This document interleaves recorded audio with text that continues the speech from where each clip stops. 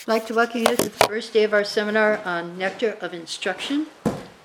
And today we're going to read the preface and text 1. But before that, we're going to sing a song by Bhaktivinoda Thakur, which describes the first 4 verses of this book, Nectar of Instruction. So, songbook, it's mine page 61. I don't know what your page is, but it might be the same or it might be different. I've opened it. You opened it up? Oh, well, thank you. Thank you for that. Okay. O he Vaishnava Thakur Dayara Shagara Irashe Karuna Kori O he Vaishnava Thakur Dayara Shagara Irashe Karuna Kori Diya Parachaya Shorheya Mai Tomara Charana Kori Ya Parachaya Shorheya Mai Tomara Charana Kori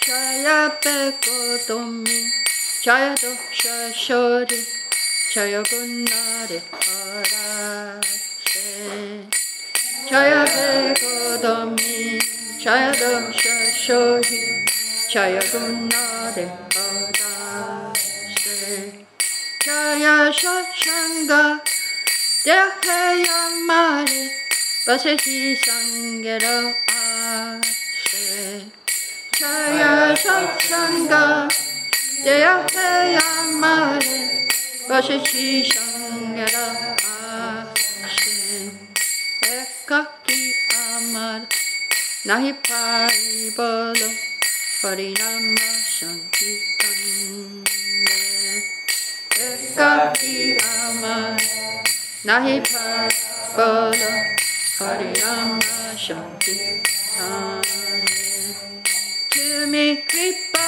Kori Sharabintu Diya Deha Krishna Nama Tanne Tumi Kripa Kori Sharabintu Diya Deha Krishna Nama Tanne Krishna Shetamar Krishna Dikde Para Jamara Shakatiya Krishna Shetamar Krishna Dikde Para Jamara Shakatiya Amita Kangala Krishna Krishna Bali Saita Bapache Pache Amita Kangala Krishna Krishna Bali Saita Bapache Pache O He Vaishnava Thakur Dayara Shagara Irashe Karuna Kori O He Vaishnava Thakur Dayara Shagara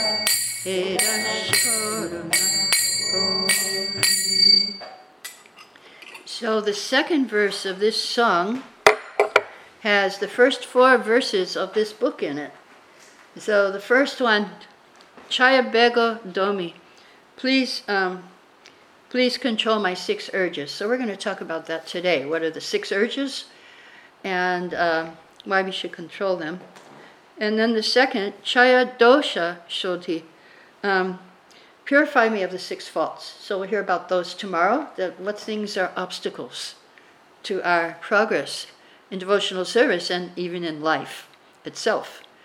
And then the next, Chaya Guna Deho Dashe, give me the 6 good qualities. The 6 things are very helpful in devotional service and in life itself also. And that would be the third class. And the next one will also be the 3rd class, Chaya Shat Shanga. Give me the 6 kinds of good association of devotees. So today we're going to talk about the 6 passions the 6 urges that are pushing us to act. But before we do that, we're going to talk about listening. And what kind of listener are you? So there's the best listener is one who comes with proper respect, is eager and expert in hearing of Krishna's pastimes and teaching. He's rejected mundane topics, has faith in the Lord, hears submissively, contemplates the knowledge he's heard, and likes to ask relevant questions. Now there's other good listeners too. There's 4 kinds. The first kind is the Chataka bird. I don't know if you have that kind of bird here, but in India you have this Chataka bird. He doesn't drink water from anywhere except the rain cloud, only when it rains. So just imagine, he must be really thirsty sometimes if it doesn't rain. So in the same way, one who doesn't hear any book other than scriptures concerned with Krishna is a Chataka listener. So then there's another kind of listener, a swan listener. We have swans here in the lake. And so the swan can take a mixture of milk and water and take the milk out. So the swan listener can extract the essential teachings while listening to various topics. So that's a swan listener. And then there's a parrot listener. A parrot listener can recite whatever it has been taught. And if you can recite properly, then you're a parrot listener. And then there's the fish listener. The fish listener, he might be, so this is a special fish. He's in an ocean of condensed milk. I mean, we don't have those oceans here. But in other places in this universe, you will find an ocean of milk. And what does he do? He quietly drinks milk without even blinking his eyes. So one who quietly listens with full focus and relishes what he hears is called a fish listener. Now, there's 4 kinds of inferior listeners. You can give them this idea. There's a wolf listener. So the wolf, I had one of these in my Bhakti Vaibhav class. Just like the cry of the wolf frightens the deer attracted by the sweet sound of the flute in the forest, the foolish listener whose questions and comments are a source of frustration and pain to the other listeners is called a wolf listener. Yeah, I had one of those for years. What to do? And then there's the Barunda bird. He lives in the Himalayas and he tells everyone whatever he's heard without doing anything himself. So somebody who listens and repeats what he's heard to others but doesn't practice, he's this kind of listener. Not good. Then there's the bull listener.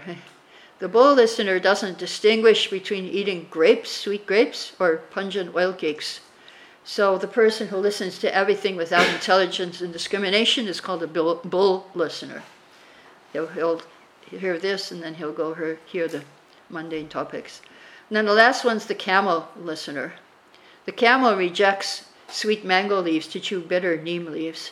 So one who listens to Krishna's teachings and eagerly listens to mundane topics is a camel listener. So try to be one of the good ones like swan or parrot. So in the preface of Nectar Instruction, there's a preface, and it talks about Lord Chaitanya's desire. This book fulfills Lord Chaitanya's desire. His desire is that we revive our dormant relationship with Krishna. And it's written, the author is Sri Rupa Goswami. And he expressed Lord Chaitanya's loving mood by giving us these 11 instructions. So ISKCON is an expansion of this loving mood, an example of application of the instructions. So hopefully you'll be able to apply these instructions that you hear today. That's the purpose of this. And we're under the authority of Sri Rupa Goswami, who was here 500 years ago. And our goal is to understand the transcendental affairs of Radha and Krishna, who you saw here standing before you, revealed by Lord Chaitanya. So it's a great opportunity, once in a day of Lord Brahma, which is once every 300 billion years we get this chance to hear about Radha and Krishna and to develop love for them. And Lord Chaitanya came. In other kalpas, that doesn't happen. So spiritual life begins with sense control. And that we have to come to the level of goodness by following these instructions of Sri Rupa Goswami. Now there's one sentence here you can check on the last paragraph of the preface. The first sentence there is the most important sentence in this whole preface. Advancement in Krishna consciousness depends on the attitude of the follower. So, yes, you may be practicing for many, many years, but if your attitude isn't right, then you won't make any advancement. So I'm going to ask you all a question, because this is going to be an interactive seminar. So the first question is, what should be our attitude? What should be the attitude of a Krishna conscious person, or one who wants to advance on the spiritual path? What should be our attitude? Any ideas? What should our attitude be? Yes, Satya? Service attitude, very good. That's the best attitude, because that's our nature. Now, of course, doing our service also requires an attitude too. So, yeah, service attitude, and Srila Prabhupada told me three things how to serve in the letter from him, my Guru Srila Prabhupada. But before I tell you what those three things are, I'll see if you have any more ideas of what kind of attitude we should do along with our service. Service attitude, that's a perfect answer. Then along with our service, we can have another attitude too, have attitude. Yes? Accept everything favorable for devotion service. Okay. Favor. Accept things favorable, reject things unfavorable. Yeah, that's good. Yeah, that the kind of listeners do that too. They accept things favorable. Any other ideas on attitude? Following the footsteps of the previous acharyas. Following footsteps of previous acharyas. Okay, good. Okay, what Prabhupada, you have something? Okay. What Prabhupada told me in the letter was sincerity, enthusiasm, and cooperation with other devotees. So two are kind of personal, and one is like, yeah, you have to get along with everyone else too. You can't just fight in. Okay, so now we're going to go to text 1, and the verse is up here in case you don't have a book. I think Ananta needs a book. Do you have another book for him? Okay. Oh, you got it on your phone? Oh, okay, good. Thank you. Good. Thank God for technology. Okay, so I'll say one line, and you can repeat after me. Vacho vekam manasa krodha vekam. Jiva vekam uttarapasta vekam. Etan vegan ya fishaheta thira. Sarvam apimam pitivim sashishyat. So these are prerequisites for spiritual life. Necessity of controlling the mind and senses. And if you can master these 6 things, you can be a guru. And Prabhupada, he wanted all of us to become guru, and that's the order of Lord Chaitanya. Because there's so many fallen souls, everybody's suffering in this age. So Srila Prabhupada in a lecture in 1966 and 1976 said, we require hundreds and thousands of gurus. Hundreds and thousands. So everybody should be guru here. If you learn this, you can tell somebody else, then you're guru. So this is on the order of Lord Chaitanya. He says, whoever you meet, tell them about Krishna. You don't have to be a very learned scholar, MA, PhD, but you just read our books, Bhagavad Gita, Bhagavatam, and you can be guru, and just repeat it and practice it, of course, too. Krishna says tolerate, so you should also tolerate. Don't just tell everybody else to tolerate. You have to practice it too. So now, what is the background for this? This verse, the purport actually, it talks about one devotee named Maharaj Parikshit. He was an ancient king 5,000 years ago. And he was hearing our book, Srimad Bhagavatam. And his guru, Shukadev, was telling him all about hell and how people suffer in hell. And so the merciful king, he was feeling unhappy to see other people suffering. That's a Vaishnava. He's paradukha-dukhi. He's very unhappy to see others suffer. So his question to his guru was, how can we save these people from suffering? And so his guru first said, well, yeah, if they just do some atonement, then they will be free. But the king was not satisfied. He said, no, I'm a king, I see. People, they commit some sinful activity, I put them in jail, they come out, they do it again. It's useless, atonement. Then the guru said, yes, you're right. Okay, knowledge will help them. If they know that this is not a good thing to do, then maybe. But that also is a temporary solution. There's something more than knowledge, and that is devotional service to Krishna. You have to act on the spiritual path. So the problem with knowledge is that it will help you, it give you temporary relief, but not permanent. So we have our sins that we do in this life. They're compared to dried leaves on the ground, and if you burn them, yes, that's okay, but then the roots are still there, and they'll grow. So the roots are our sinful desires. So they will grow. So the example given here is an elephant taking bath. How does an elephant take bath? Any of you ever see an elephant take bath? In India you can see, because they're on the roads. In fact, there was one road in South India, there was a sign on only one elephant allowed on the bridge. So, because it's a small bridge. Anyway, but yeah, you can see elephants taking bath, and they throw the water, they go fill the water over them with their trunk, and then they go off and throw the dirt on them again. So that's like taking up spiritual life and then going back and sinning again. It doesn't help. So there's something higher, and that is devotional service. Regularly chanting the holy name and following the four regulative principles. So that's very. This is what we need to advance.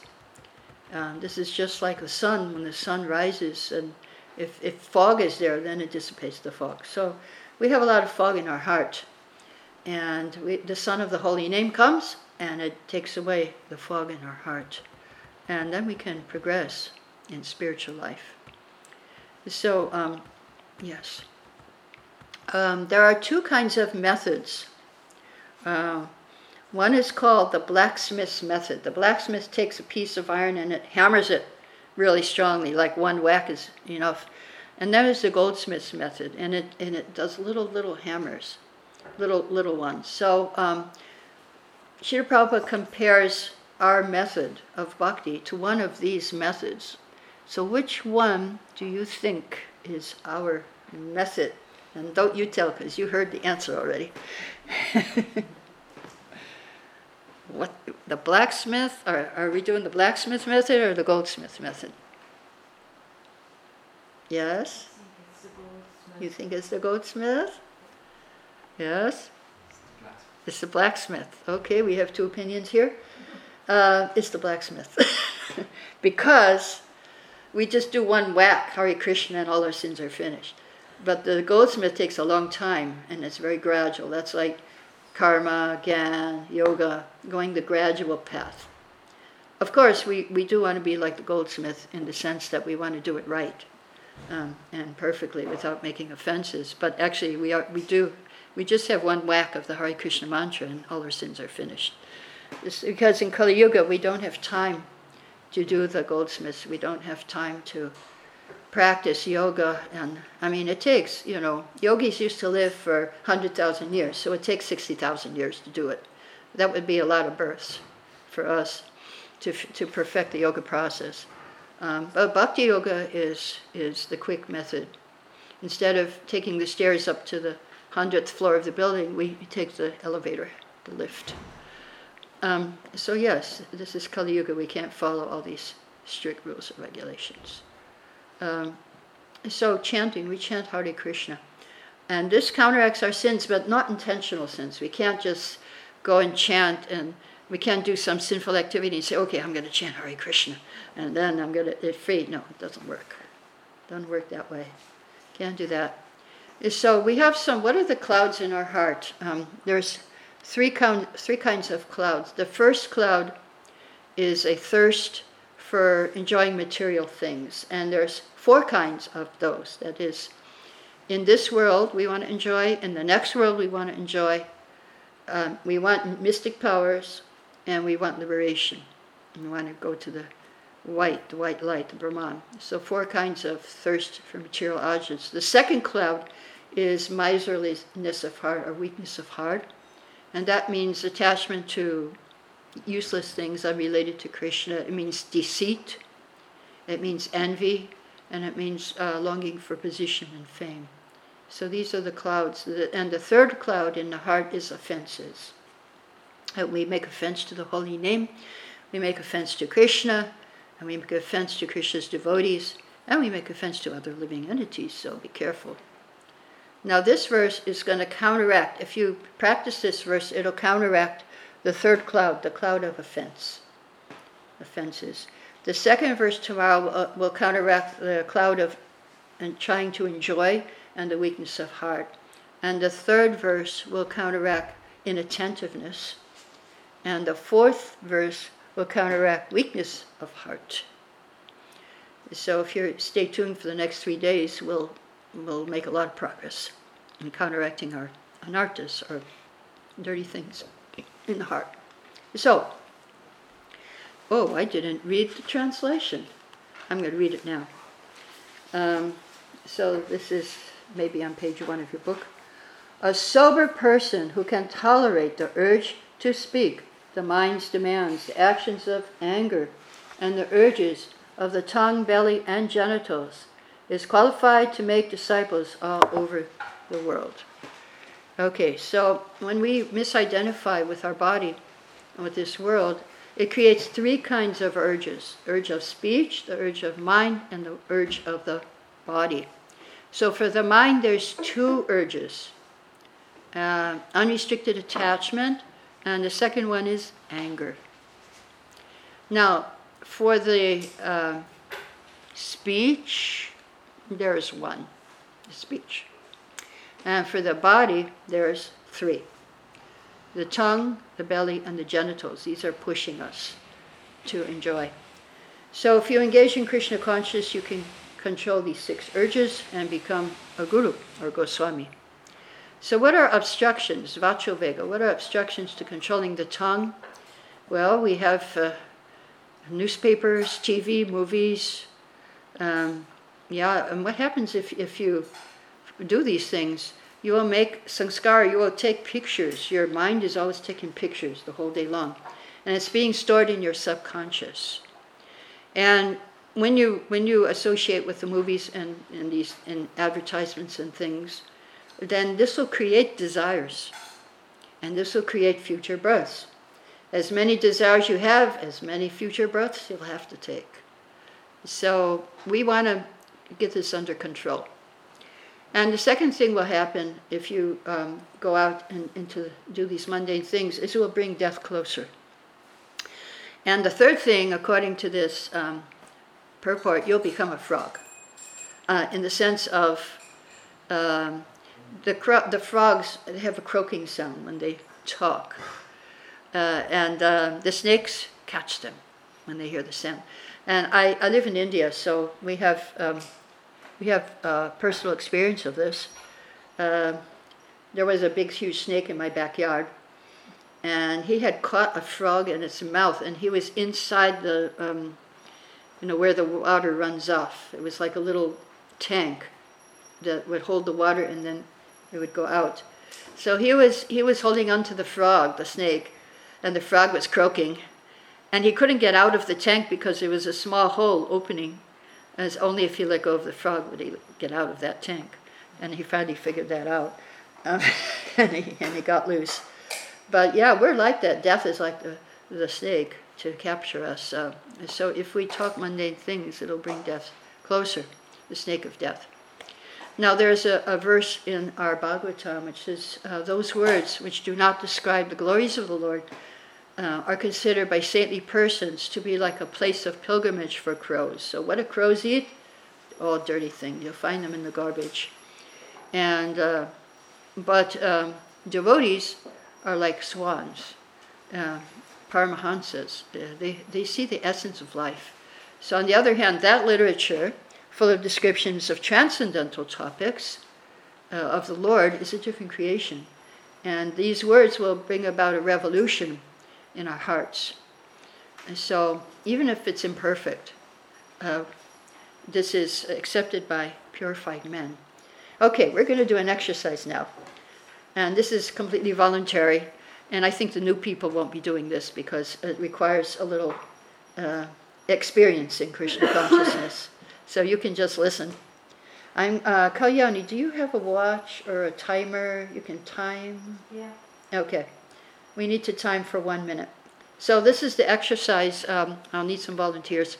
We're going to choose a mundane word, just any word like red, yellow, blue, pink, or like floor, ceiling, house, outdoors, going, coming, sky, anything. And and somebody is going to volunteer to speak on that word for 1 minute and relate it to Krishna. So this is an exercise in how to relate this world to Krishna. Any volunteers? Or else I have to volunteer someone.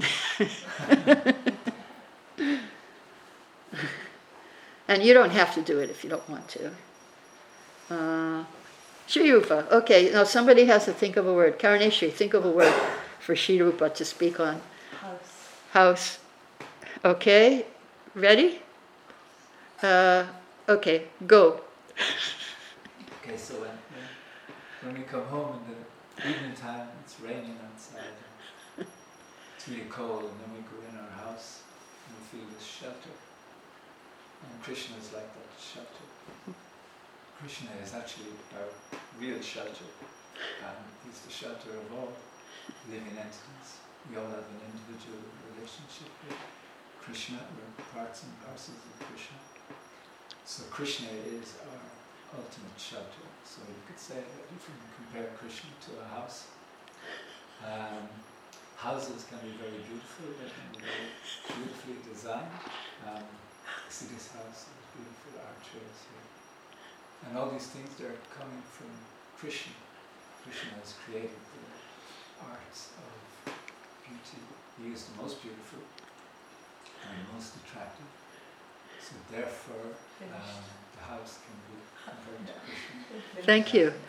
How long is 1 minute?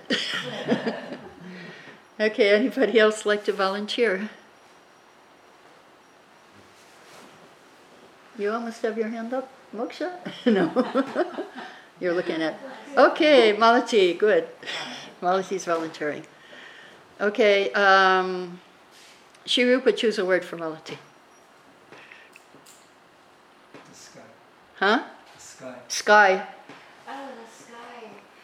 Krishna. Ready, go? Okay. Krishna has a color of blue, and the sky reminds us of Krishna because if it's blue and if it's clouded, then we can't see Krishna's color, and sometimes our mind is clouded and we can't understand about Krishna. It's a difficult one.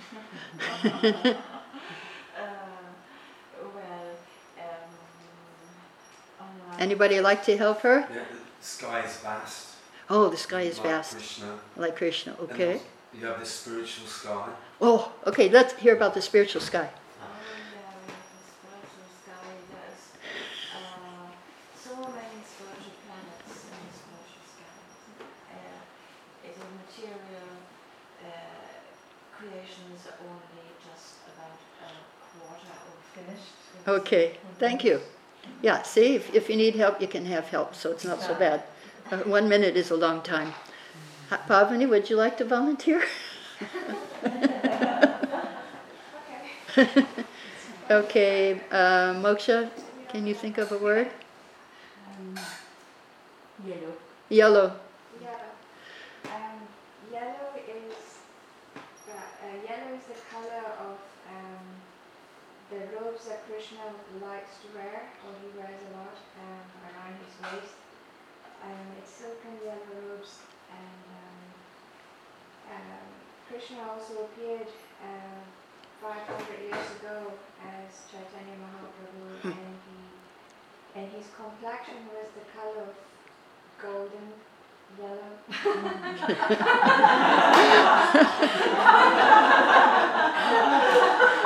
Yes. It was trying to take the complexion of his beloved consort Radharani. Yellow is help. Okay, anybody want to help her? Yellow can be the colour of the sun or the moon. The sun or the And then in the Bhagavad Gita, Krishna says of luminaries. Okay, thank you. I think Ananta Nitai should volunteer.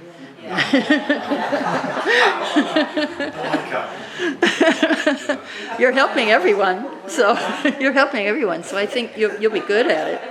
I mean, you don't have to. You don't have to. Yeah. Okay, you I pass. like helping, No that's problem. Okay, that's all right. Yeah. Okay. So thank you. Just see, but you know this exercise.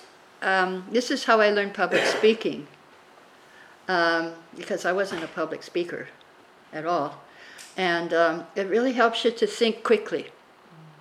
It really helps you to think. And like after, a few years, then they interviewed me on a Star TV in India with millions of viewers. And, and they were asking me all these questions. And I could reply quickly, because I had this practice. It really helps. So in case somebody starts speaking nonsense, you can bring it back to Krishna. No. That's the idea. Yellow, yeah. Okay, thank you. So now the next category is the mind. Two problems with the mind are attachment and anger.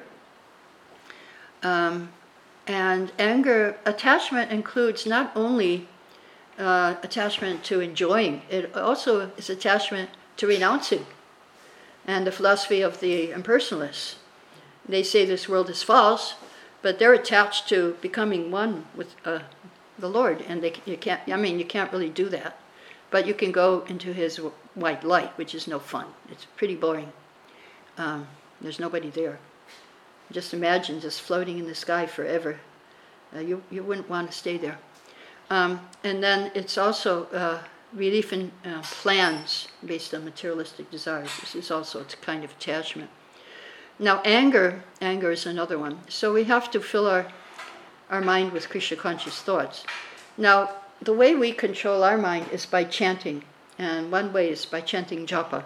In the morning, chanting Hare Krishna mantra on our beads. And this is very helpful for us to control our mind.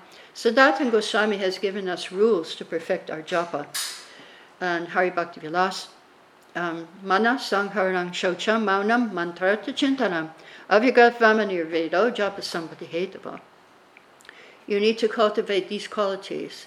Mana Sangharanam, the mind goes everywhere, you bring it back. That's the first thing. How do you get the strength to do this? It's by purity in your life. Internal and external. Internal means to be chanting, thinking of Krishna. External, purity in eating, sleeping, defending, and mating leads to purity and action. And this leads to purity in mind. So what we do during the day influences our meditation next day. So the second point is silence, maunam. Now how are we going to chant with silence? Silence, maunam means to meditate on the meaning of the mantra, mantartha chintanam. So our meaning, please accept me, Krishna, please pick me up, place me as an atom of dust at your lotus feet. Then the next thing is patience, and we'll hear about that on the third day. And the fourth thing is steadfastness. Don't lose hope if you don't reach your goal in a few days or years. And so, meaning of the mantra, I've mentioned this a few times, that we wake up and we think we have so many problems to solve. Our Guru Srila Prabhupada has said we only have one problem, and that's how to accept Krishna. How to accept Krishna. And Krishna, he's so kind, he's coming here, just waiting for us to accept him. And so then comes the tongue, the problem of the tongue. We eat spiritual food, and I think you'll be having some of that today also for breakfast. That's the way we control our tongue, because it purifies us of material desires. It purifies us of sins just by eating food offered to Krishna. And then align the tongue, belly, and genitals, so all the others will be controlled if we can control our tongue. So then we have the belly. The belly is connected to the tongue, and that'll be controlled. Sometimes our belly wants more than we can eat. Often, our eyes are bigger than our belly, and but then we have to also control. We have to balance. We have to control how much we eat. So, and then the genitals we use for procreating children, for having children. We don't stop sex life, but we get married and have children, and that's how we control it. And that's also a sacrifice.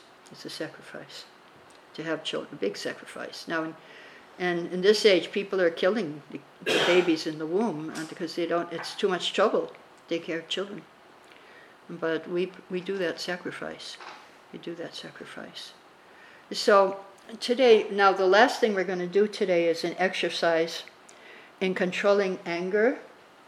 How do you control your anger? By forgiveness. So just think of someone that you have forgiven.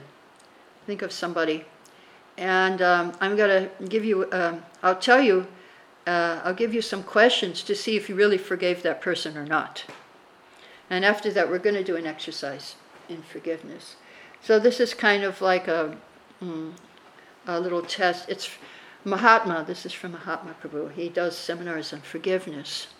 So think of someone who you're angry with, and you think you forgave them. But here's a test to see if you really did or not. And so first of all, because anger is really, really important, and a lot of people have trouble with that. So here's the first thing. Here's a test. You forgave him, but then you still hope something bad will happen to the person. Weren't you? Now, what's the antidote? There's a way to counteract this now. I'm going to give you the things that are bad and then how to counteract them. How to counteract this: pray for the person and bless them in the same way you would like to be blessed. So pray for the person. Now, the second thing that you may think of, these are 14 tests here to see if you really forgave that person or not. The next one is you hope something will happen to them, either good or bad, that will make them aware of how they hurt you. So if you still feel that way, then you haven't forgiven. Okay. And the antidote: allow Krishna to deal with them from within their hearts the way he chooses. Leave it, let go and let Krishna, we say. The third thing, you're still waiting for them to apologize. You might wait your whole life. No. So take responsibility for your own forgiveness. Choose to forgive. No. So then the fourth thing, you keep a record of their wrongs with you, or you keep a record of how you were right. You still talk about this record, either frequently or rarely, but you still talk about it. You still have your story lodged somewhere in your heart. Antidote is to tear up the record of their wrongs and your rights. The fifth thing, your life is still being controlled or affected in some way by how you were ill-treated. And the antidote: create your life from the future, not from the past. 6, you punish them with your tongue. Antidote: you no longer let anyone know what was said about you or done to you. If you have totally forgiven, you may even want to do something to ensure that no one knows what's happened. If you tell someone, tell one person, and do it in a therapeutic way to remove the resentment, not to punish the other person. So you can go for therapy, that's okay. That's all right. But don't put it on Facebook. or Instagram or whatever. Yeah. Number 7. You allow the person who hurt you to be afraid of you or intimidated by you. It gives you pleasure to know they're afraid because they're getting some punishment for what they did. Antidote. Assure the person they have nothing to fear. Number 8. You want to punish them by making them feel guilty. Antidote. Show them Krishna allowed this to happen for a reason. 9. You don't forgive yourself. And the antidote is meditate on how Krishna forgives you, Radharani forgives you, Lord Chaitanya forgives you, Prabhupada forgives you, how Krishna instructs devotees to see everyone engaged in service with a desire to advance, to be a sadhu, and to be rightly situated. So 10th thing, you forgive, then you give in to resentment again. So you kind of fall back. Antidote. When you forgive, you must be sincere. Forgive from the heart and forgive totally. You don't forgive them only once, but you continually forgive them every day. Forgiveness is a lifelong commitment. Number 11, you hold them in perpetual fear by threatening to tell on them. Antidote, keep the offense a secret. And again, if it must be told, tell it to an authority with the purpose of properly dealing with it and keeping it a secret. 12, you never think of their welfare, or it upsets you, things in their life go well. Antidote, bless them, pray for them, don't ever tell them this is what you did. Pray that Krishna forgives them. 13, you don't let them save face or want them to save face. The thought no one will ever know agitates you or is intolerable to you. Antidote, accept what happened as your karma. Let the person know Krishna did this to me for my benefit. Recognize you are also capable of making great mistakes and how important it is for you to save face. 14. You follow one more or more of the antidotes, but feel a need to go to the person, let them know what you did. I did this antidote. See how good I am? I forgive you. No. Antidote. Forgive because it's the right thing, because you value your relationship with Krishna more than you value punishing your enemy. Remember, most people who offend don't think they've done anything wrong. They have done anything wrong, so letting them know you've forgiven them can cause another reaction. Yeah, they don't know. Okay, we're going to do an exercise now. And this is completely personal and confidential, and we're not going to share it with anyone. It's between you and a person you have to forgive. Now think of someone you need to forgive. And if you can't think of anyone, forgive yourself, yeah? Mother Narayani, the list that you gave us, would that depend on the kind of offense the person? Yeah, it would depend. You're not going to take abuse. Yeah. But this is just, minor. It may be major too. But that's why we say, yes, you should tell someone. If it's abuse, we don't tolerate. Abuse. This is for, minor things. Husbands and wives get into fights over nothing, And people too. Friends get into fights over nothing. But also it may be a deep thing that you have to forgive too. Yeah, the forgiving part, Yeah. I think it's beneficial. Yeah. Person, but I think it depends on. Yeah, it depends on the thing. Yeah, we cannot tolerate abuse. Every day, being abused and then forgive and then abuse and forgive. That doesn't work. No, that doesn't work. You have to put an end to that. Thank you for that clarification. Okay, think of someone you need to forgive and make a choice to totally forgive them and release any resentment, hatred, or grudges you have towards them. If you can't do it fully, then do it as much as you can. And next, imagine this person is seated in front of you. Glorify them, appreciate them for their good qualities and activities, and ask Krishna to bless their lives in every way. It may be an organization also. It may not be a person. So, okay, now you just go to it. Just think of the person, have the person in front of you, and glorify them. And appreciate them. And bless them, and pray for them.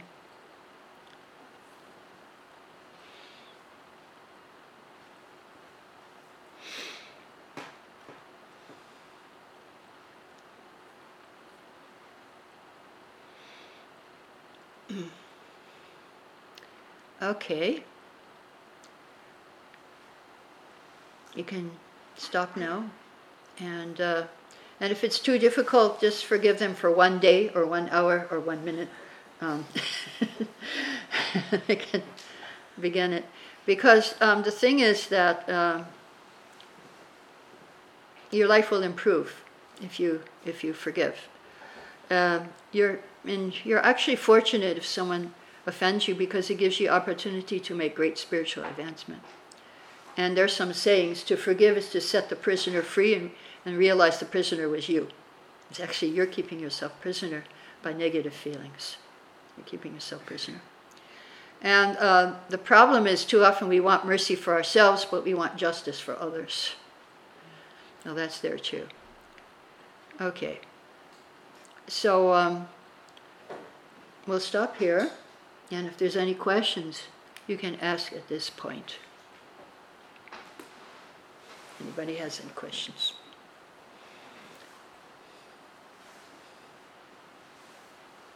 Shirupa.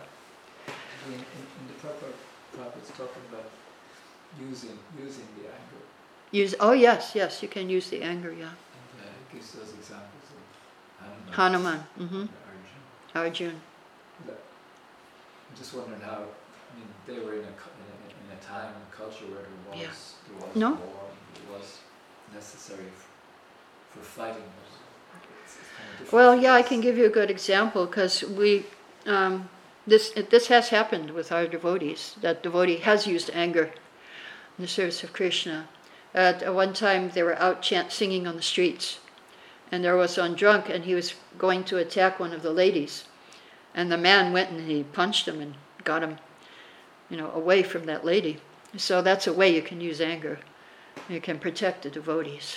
You can use it to protect. And I remember in Calcutta, it happened that somebody didn't. I don't know if it was the landlord or somebody was angry with the devotees having one of the flats, and they sent a gang to protect us at night. To attack us at night, and so the devotees went down and fought with them. And one of the devotees broke a window and used the broken window as a weapon. And there was one big, tall devotee. He just went down there, and they started running. He was big, but it happens. It happens. The devotees are attacked, and we don't. Yes, we're like Arjuna. We'll fight if we're attacked. It also means verbally too. If somebody verbally attacks, then you can protect the others. But the teaching of Lord Chaitanya is if you're attacked verbally, then you don't. Then you just tolerate. You tolerate. But you should not tolerate any criticism of others.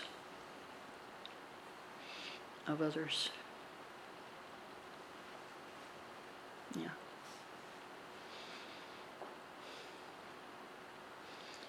Any other questions?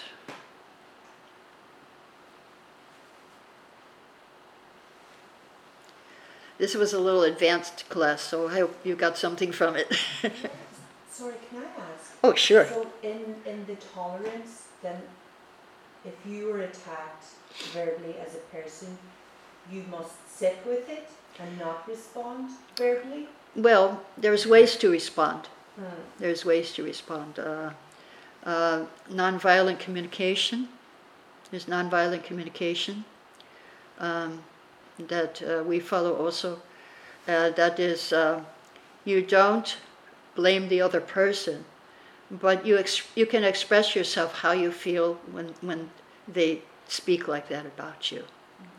You can express yourself, and you can request them if they can. Would it be possible for you to control this or whatever? Speak in such a way. Yeah, we've been taught nonviolent communication also. And these are methods that we can use that are very helpful. Yeah, not that you. Yeah. Again, abuse is not tolerated. And there are ways to counteract that. There are ways to counteract. Even a person is angry. I was reading on the internet, if somebody is angry with you, you can say, could you speak a little more slowly? I can't really hear what you're saying. Slow them down. Yeah. So is it like to how you listen to the abuse? Like he spoke about the swan listener. Yeah. So it's how you listen, is how you... Yeah, well, it's how you respond. It's how you respond also. If you respond anger with anger, it's not going to work. It's not going to work. But there is a verse in our Mahabharata. If someone's angry with you and you tolerate that, then you get all their good qualities and they get all your bad qualities. So that's karma. That's a law of karma. But again, we don't tolerate abuse. Yeah, we don't tolerate abuse. Yes, Satya? Is it the other way around? If you don't tolerate, we get all the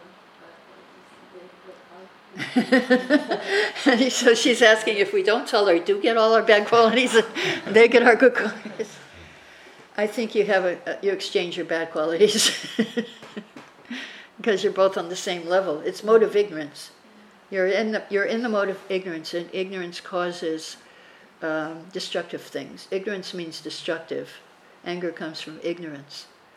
And when you're in ignorance, then it's a destructive mode. Destructive mode. They're destroying you, you're destroying them, and there's no good result except to increase your ignorance. Yes, yeah. Oh, somebody here had a question? No, okay. Karnisha? So now, can you say then there'd be different levels of tolerance Mm-hmm. according to the mode you're in yourself, because you could be struggling to tolerate or you're trying but it's a big effort, or your tolerance could be that you're not actually really affected, so not you're tolerating in the sense that it's not actually really you know there's something but it's not really bothering you. So Okay. is Is that tolerating, you're saying? are there different levels of Are there different levels of tolerance? It sounds like it. Sounds like there's different levels of tolerance. A lot of levels of tolerance. Like if it doesn't bother you, then you're not really tolerating.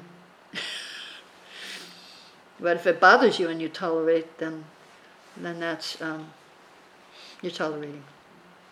And it's important to tolerate. That's one of the first. In fact, that's the first instruction of Krishna to Arjuna in Bhagavad Gita. That happiness and distress is like winter and summer seasons. They come and go. You have to tolerate. You have to tolerate that. Yeah. Oh wow, we have so many questions. Okay, first is Kalyani. You had a question? Yeah, I was saying that. And then Mahamantra, and then Satya. It seems that sometimes, well, it seems for me anyway, that one of the reasons why preaching is so dear to me, it helps us in our advancement, is that we're forced to tolerate. Yes, Sometimes that's you true. don't want to tolerate somebody, but you're dressed in devotional clothes and you think to yourself, if I react like this, it's going to be bad for the movement. You know, if I react in a bad way. But I've also seen a lot when we're out preaching, especially if we're out on Harinam or book distribution, and somebody is very offensive, or if we just tolerate, I mean, practically every time Krishna intervenes. I remember one time we were on Harinam in Belfast when I first joined. Okay, we're talking about tolerating them for the camera here. Yeah. You're tolerating out on Harinam.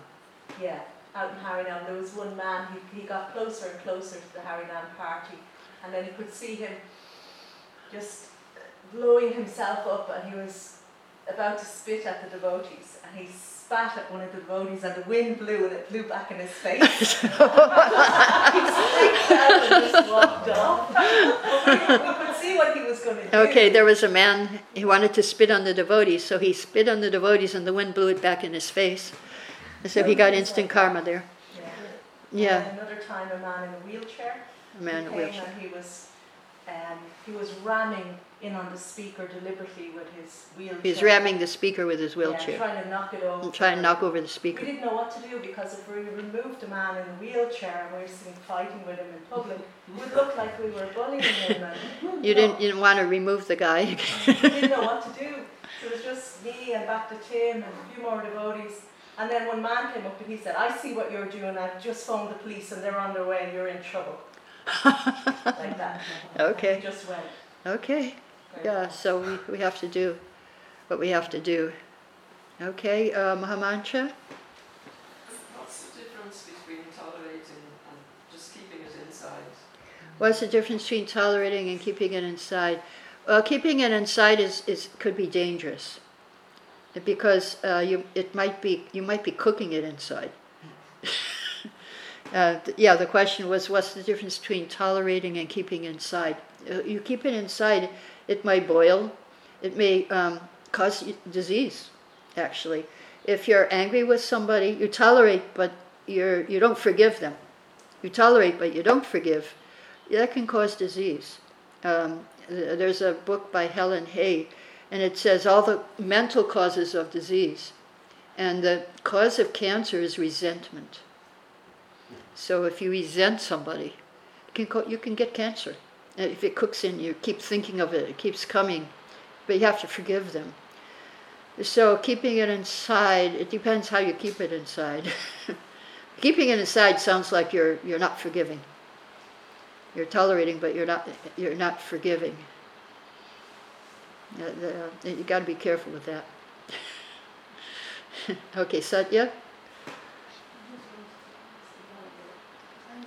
Anger.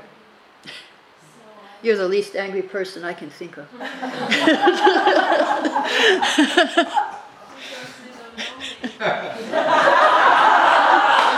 Oh, I didn't catch that. What did you say? Oh.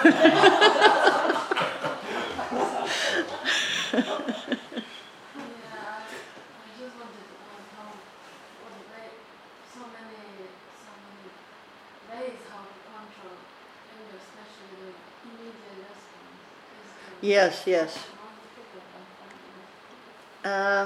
Because I know how should I react, I know Yeah. Okay. So when how to control it in advance before it happens, because sometimes we get angry and it's just a natural reaction and we have no control. So somebody's going to make you angry. Probably, who's going to make you angry. Forgive them in advance. Okay, I forgive you. And then it might come. It gets easy. It gets worse, better and better. Like you forgive them in advance, and you're not so angry. You go, oh yeah, okay, I forgave him. Okay, and then the next time you get angry, yes, and then and then you keep practicing like that. Forgive them in advance, and then. It works after a while. I've had people try that, and it actually works. Okay, any other Shirupa?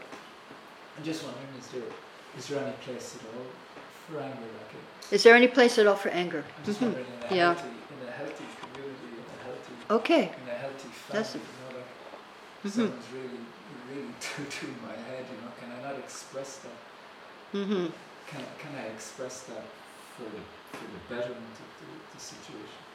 Well, when you're in your family, especially with children, there are books that teach you how to express yourself without anger and getting the thing done. That anger is not necessary for disciplining. In fact, it's better not to show anger when you discipline. So you have to read those books. There's one book called How to Speak So Your Child Will Listen. And as far as I understand, and how to discipline also and all these things. There is a use for anger, but it's not recommended within the family, within the community. I saw on internet that in Africa, some tribe, when some person does something wrong, they get the whole village together. They put the person in the middle, and they all speak his good qualities, so that he'll change. They say you're good. You did this until he changes. So yeah, anger is like, as I said, to protect the devotees. To protect the devotees, we don't tolerate violence. We don't tolerate violence, and verbal also. Now you can be smart. Like I'll tell you, my god sister, Anand Manjari. She was in charge of book distribution in America, and her girls were distributing at one place, and this man was just really offensive. He was coming in between the devotee and the person they're trying to distribute a book, and he was speaking all bad things about the book. Don't buy this book. This. So she said, okay, let me go. Let me distribute. So she was distributing, and the man came over, and she said and he started saying bad things, and she said to the person she was distributing to, "This is our Uncle Kamsa, and today we're doing reverse psychology. Whatever he says, you do the opposite." And after a couple of weeks of that, the guy changed, and he felt a part of the family, and he took a book too. It was like, this is our uncle. So you have to be intelligent.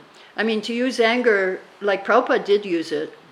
And so the guru and the disciple, it's very sensitive though, because Sridharkirti said he couldn't take it. So he never did anything that would make Prabhupada angry with him, because he saw Prabhupada angry with some of his disciples. And then they would argue with Prabhupada. Tamal would argue with Prabhupada.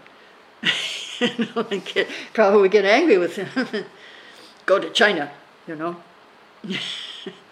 Don't go to China and preach. So anger has its use, but you have to be really transcendental to be able to use it properly. Unless it's an emergency, then you have to protect yourself, protect the devotees. Any other, Moksha, you had a question?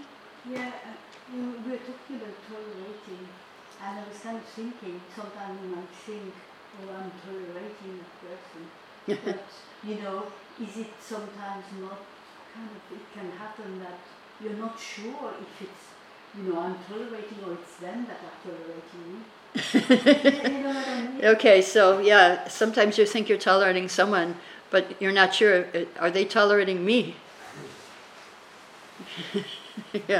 I'm in that position sometimes. And it's kind of difficult to actually figure out which one it is, and should I actually realize that maybe, it's easy opposite, so how can you distinguish, sometimes between the two, is that person? How to distinguish if you have to tolerate them or they have to tolerate you. Usually it goes both ways, but usually they let you know if they have to tolerate you. Usually people let you know. They don't just keep it in. Usually there's, unless there's absolutely no communication there between the two of you. But you can find out by asking them. Yeah. What I mean also, it's kind of like, for forgiving someone, for example, I'm thinking, oh, I have to forgive that person, but maybe, and it's got... Oh, you're thinking you have to forgive that person, but maybe it's the other way around. Yes, and Okay, yeah, that's very interesting. That's a very interesting question. Now, you're thinking you have to forgive them, but maybe they have to forgive you. So you could also beg forgiveness too, as part of the exercise. And sometimes, like Prabhupada, he was once attacked verbally by some man who was criticizing Prabhupada, and devotees wanted to stop him. Prabhupada said, no, last life I must have offended him. I did something. So when somebody is verbally attacking, it could be, last life you verbally attack them.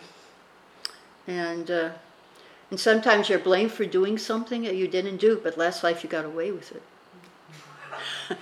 No, this life you're getting blamed. It's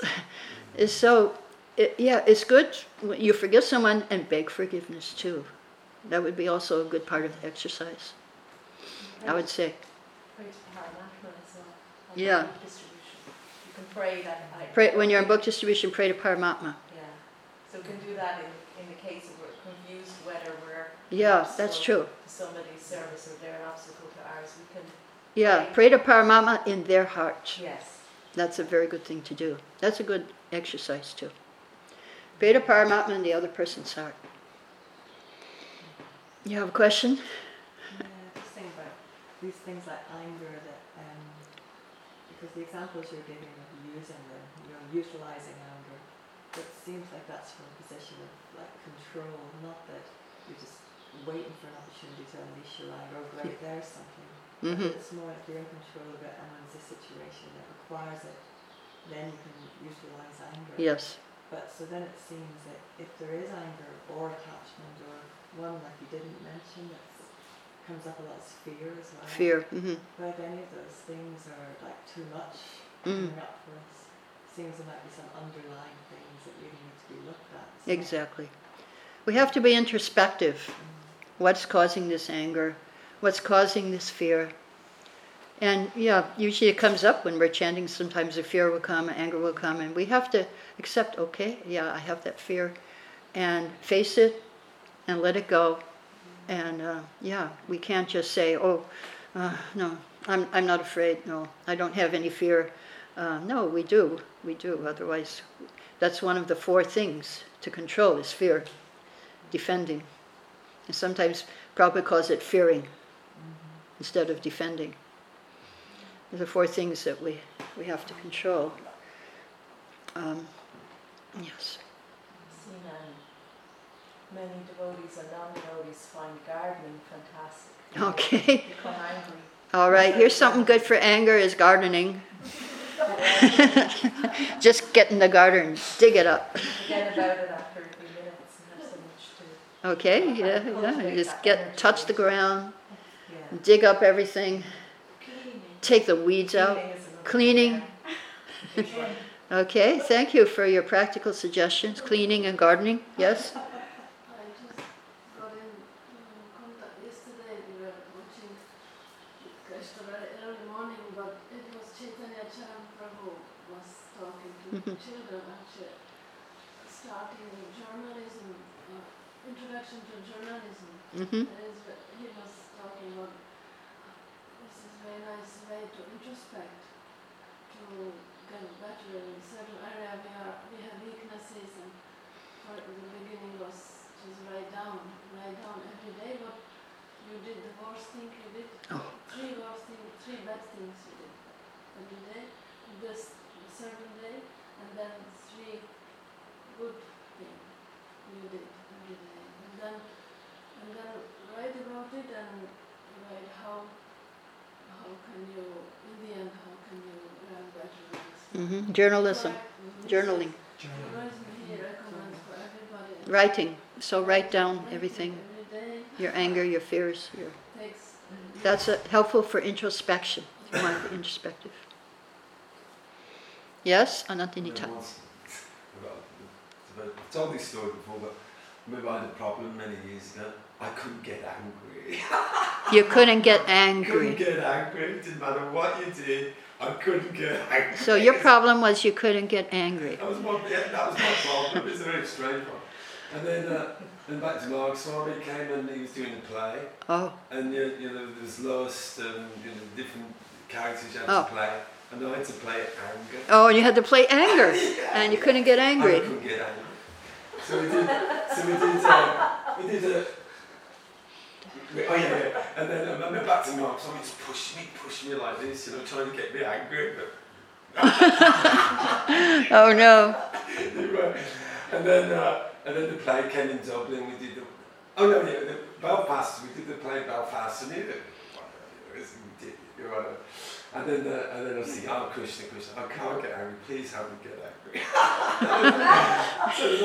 So we did the one in Dublin, and I'm claustrophobic, right? Oh. And there were chemical toilets. It was in St Stephen's Green, right? And there was chemical toilets there. And then all of a sudden, I had the call of nature. As I went to the toilet, right? Whatever, pass water, whatever. And then all of a sudden, someone locked me in.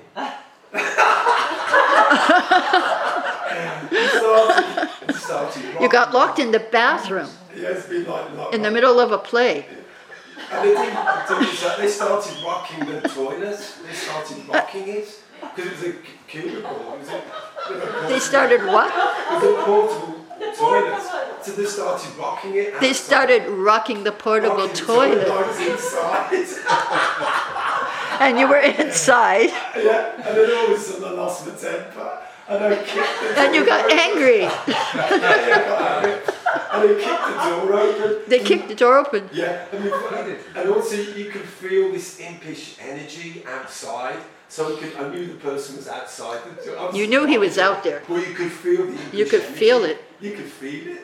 And so anyway, then I kicked the door open and there he was. And then I was like, wah, wah, wah, wah. And all of a sudden I just thought, and this was Krishna, save it. Save your anger. Save your anger. Save it. Don't waste it on this guy. Don't waste it. So okay, save it, right? So I saved it, and then I was on stage, and then like 5 minutes later I was on stage. You were on stage 5 minutes later. Yeah, you saved the anger. Yeah, I saved the anger. The anger was in me, right? And then I had to get angry, and I got angry, and back to Mark's time, he was watching me. He was so shocked that I got angry. And I was so angry that I scared Tim's kid.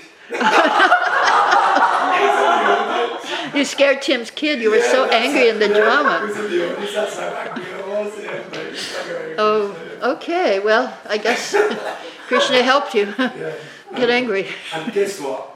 The person who did it, I forgave them. And you forgave the person. Okay. Wow. So, any other questions? Now you know what to do if you can't get angry.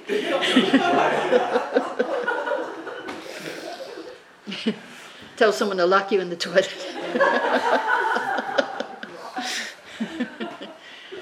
Yeah. Okay. Thank you very much. We'll meet tomorrow. All glories to Srila Prabhupada. Hare Krishna.